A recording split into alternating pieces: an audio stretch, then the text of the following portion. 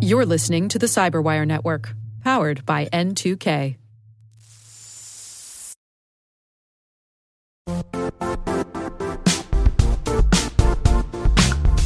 The IT world used to be simpler.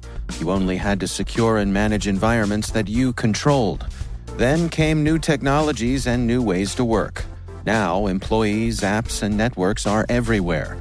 This means poor visibility, security gaps, and added risk. That's why Cloudflare created the first-ever connectivity cloud. Visit cloudflare.com to protect your business everywhere you do business.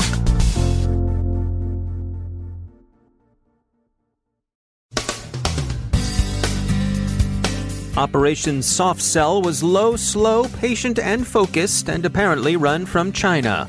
Washington and Tehran are woofing at each other, with more exchanges in cyberspace expected. Cyber due diligence is taken increasingly seriously during mergers and acquisitions. Short-sighted design choices affect app security. The U.S. security clearance process gets an overhaul.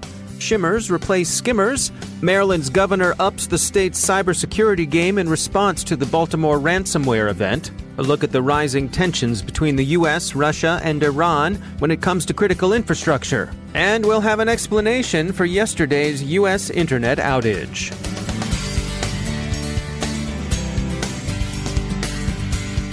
From the Cyberwire studios at Data Tribe, I'm Dave Bittner with your Cyberwire summary for Tuesday, June 25th, 2019. Cybereason has released a report on a long-running, extensive, but highly focused campaign, Operation Soft Cell, that compromised mobile networks. It appears to be the work of Chinese intelligence services, specifically APT-10, also known as Stone Panda. It's either APT-10 or someone operating just like them, as the Register puts it, to express the attribution with proper caution. The soft sellers have spent the last 2 years and a few months lurking in some 10 mobile networks worldwide. They were quiet, patient, and focused, interested for the most part, it seems, in watching the movement and other activity of what the researchers characterized as 20 to 30 high-value targets, persons of interest to espionage services like politicians and diplomats.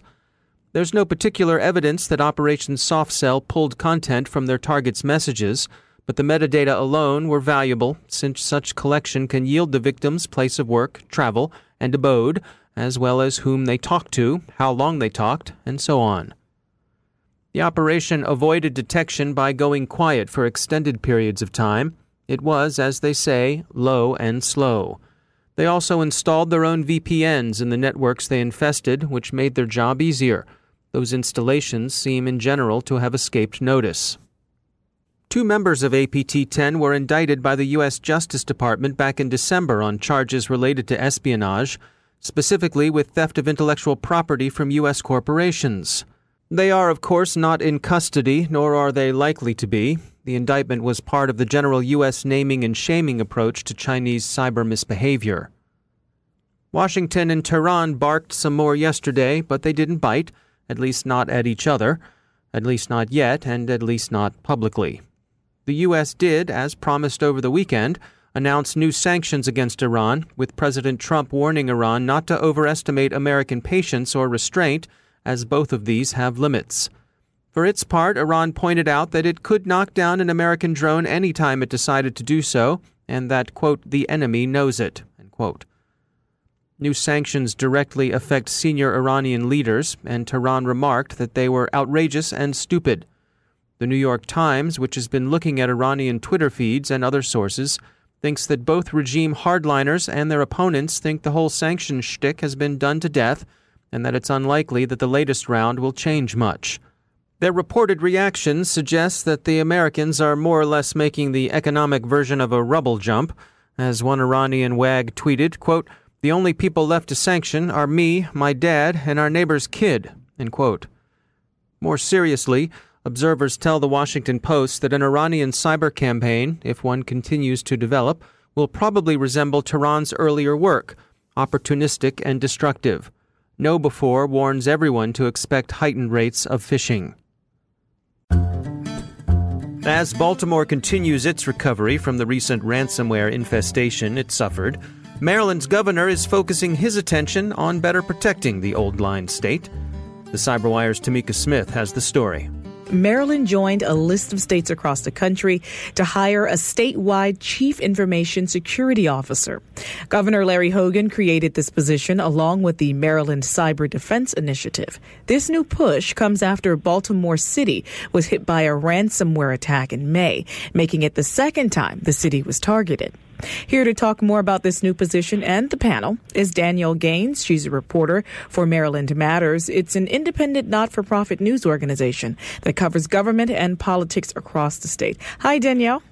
Hi, thank you for having me. Thanks for joining us. So let's get right to it. Maryland is joining Arkansas, Massachusetts, Ohio, and Washington in creating this CISO position. What is it exactly expected to do? So this is going to be a new statewide chief information security officer, a similar position with kind of less authority statewide had already existed within the state's Department of Information Technology. So that position is being expanded, and that individual is going to lead something new called the Maryland Office of Security Management.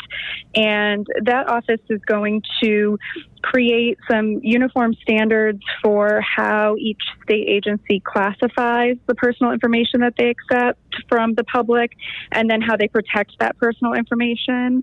That office is also going to create some centralized policies to help the state respond more swiftly if there is a cyber attack incursion in state systems. So this new individual, the CISO, his name is John Evans, and he served as a chief information officer for the Department of Information Technology, and he'll be taking on this expanded role. What do we know about him?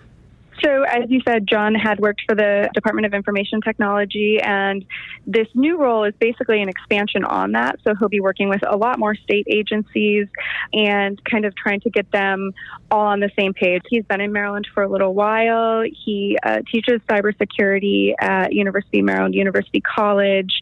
He is on other positions in the state, including the Maryland Cybersecurity Council.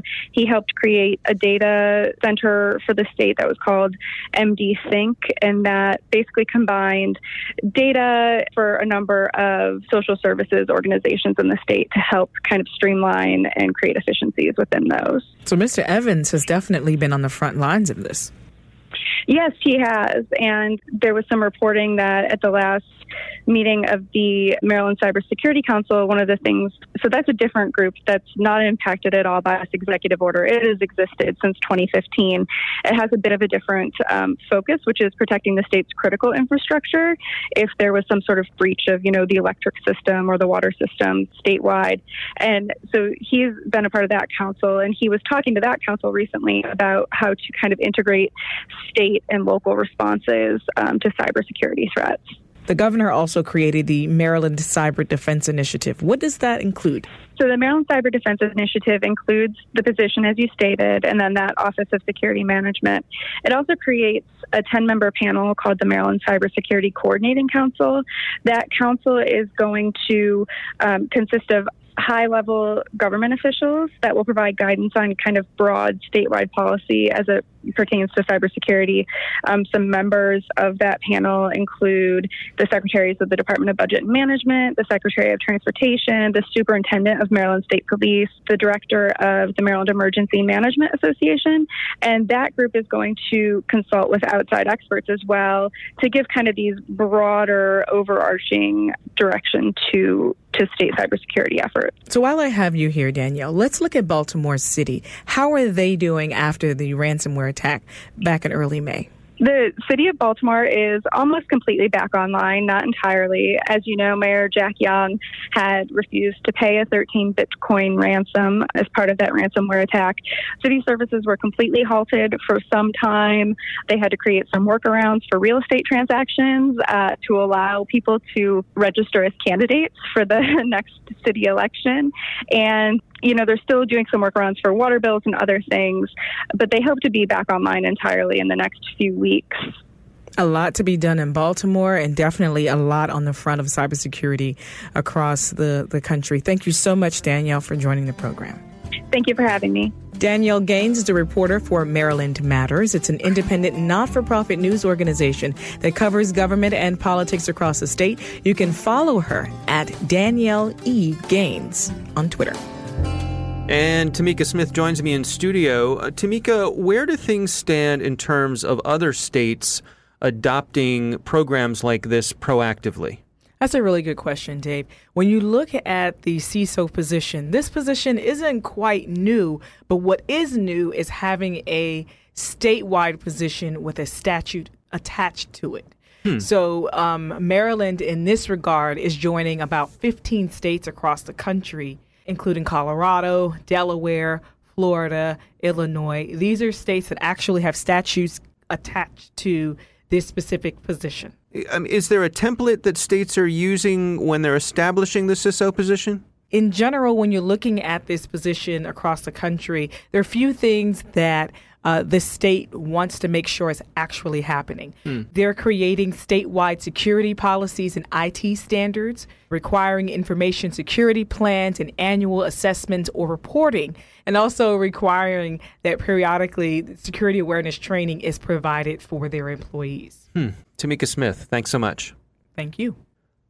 Forescout has released the results of a survey that outlines how cybersecurity figures in merger and acquisition due diligence. Slightly over half of the respondents say that they encountered a cybersecurity issue during due diligence that put the deal in jeopardy.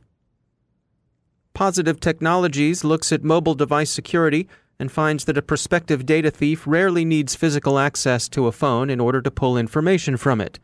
The root problem, the researchers find, lies in insecure data storage, and the problems with such storage all too often derives from the earliest stages of app development, where design decisions are made without fully thinking through their security implications. The U.S. Department of Defense has recently assumed a leading role in managing security clearances across the government, and it's changing some branding to signal a fresh start. The Defense Security Service will henceforth be known as the Defense Counterintelligence and Security Agency. By October 1st, the agency will have absorbed the National Background Investigations Bureau. Flashpoint sees a shift in the card-skimming underworld. Skimmers are on their way out, being replaced by skinnier devices known as shimmers, designed to be slipped into the card reader itself, with the data captured being eventually retrieved by the swipe of a criminal's card. And finally, Cloudflare traces yesterday's U.S. internet outages to a cascading catastrophic failure that began with Verizon's incautious acceptance of a BGP goof from a small Pennsylvania ISP. So it was a fumble and not an attack. And evidently, all fixed now.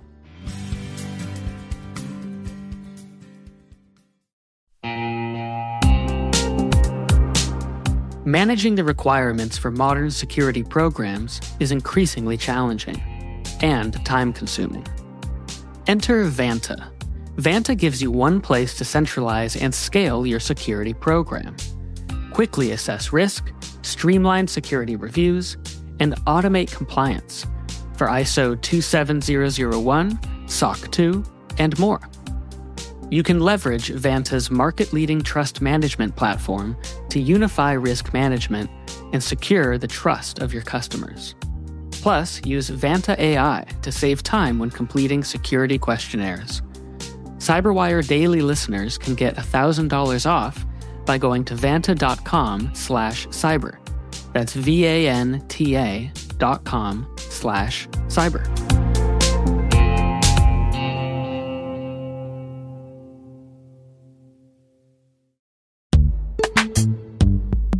In the dynamic world of enterprise security, identity architects and IT leaders face a major challenge.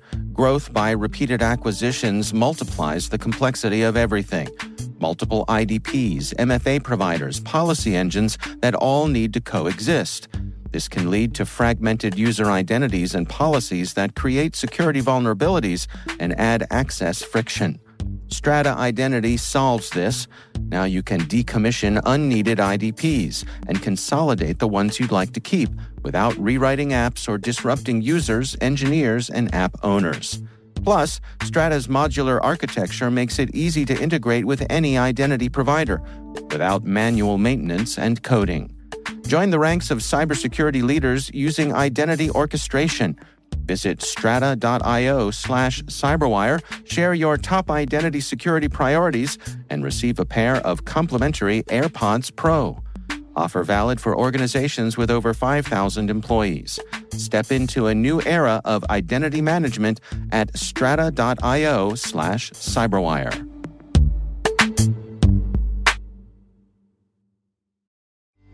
And joining me is Sergio Caltagirone. He's the head of threat intelligence at Dragos. So I want to start off here. We're going to be talking about these increased tensions between the U.S., Russia, and Iran. And I want to start off just by getting your overall sort of high-level take on this, of both how you would describe what's going on and your overall reaction to it.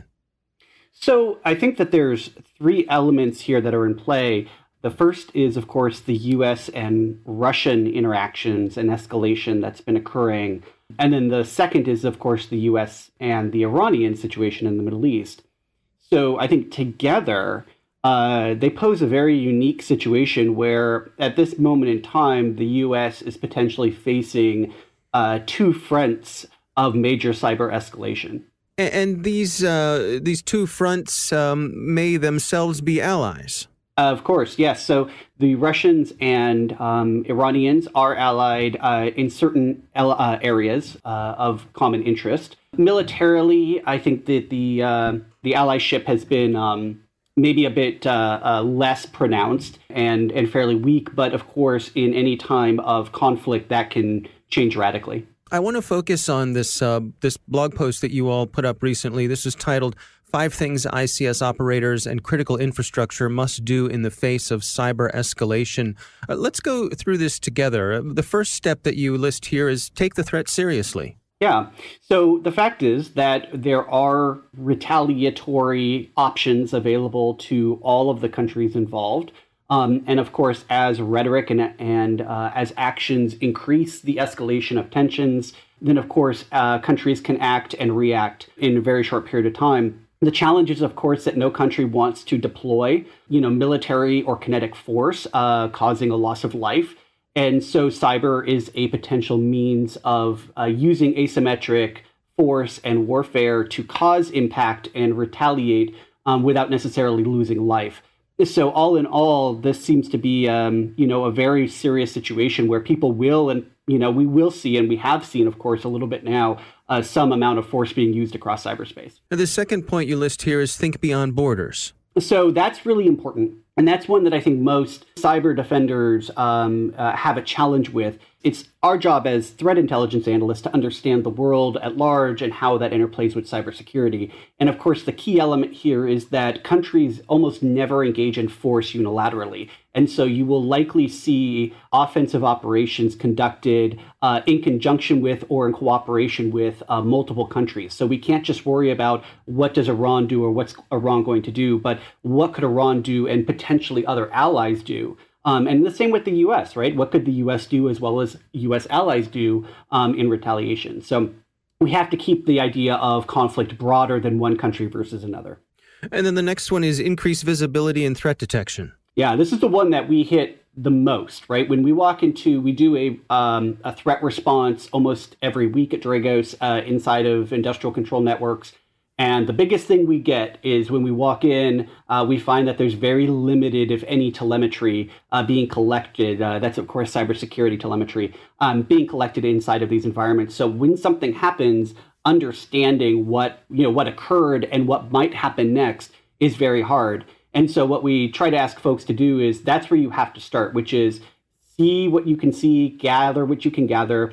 And most importantly, in a time of escalation like this, go ahead and ramp that up. You can always ramp down your collection later, but when it's important, you need to go ahead and get more data. And then last but not least here, you say engage in active threat hunting. Yeah. So threat hunting does two things, right? One is hopefully you go and find stuff that you weren't seeing before. But actually, more importantly with threat hunting is that when you do engage a team to conduct active threat hunting during a time of escalation, what it means is that you're going to be even more prepared if and when they find something or something happens. And so for for any company, that's super important, is that you'll have a team there ready and they will have the tools and capabilities ready to roll. So a small investment up front to be prepared generally, gives you tons of dividends later. There's a lot of different ways you can attack critical infrastructure in different areas. And so for us, what we're seeing is a growth in that, as well as a growth in escalation. And when you see both intent and capability grow at the same time, you thereby increase the risk environment. All right. Well, Sergio, thanks for joining us. Oh, thanks for having me. I appreciate it. That's Sergio Caltagirone from Dragos. The blog is titled 5 Things ICS Operators in Critical Infrastructure Must Do in the Face of Cyber Escalation.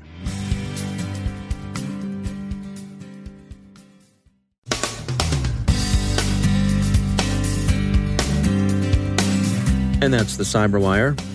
For links to all of today's stories, check out our daily briefing at thecyberwire.com. And for professionals and cybersecurity leaders who want to stay abreast of this rapidly evolving field, sign up for CyberWire Pro. It'll save you time and keep you informed. Listen for us on your Alexa smart speaker, too. The Cyberwire podcast is proudly produced in Maryland out of the startup studios of Data Tribe, where they're co-building the next generation of cybersecurity teams and technologies. Our amazing Cyberwire team is Elliot Peltzman, Puru Prakash, Stefan Vaziri, Kelsey Bond, Tim Nodar, Joe Kerrigan, Carol Terrio, Ben Yellen, Nick Valecki, Gina Johnson, Bennett Moe, Chris Russell, John Petrick, Jennifer Iben, Rick Howard, Peter Kilpie, and I'm Dave Bittner. Thanks for listening. We'll see you back here tomorrow.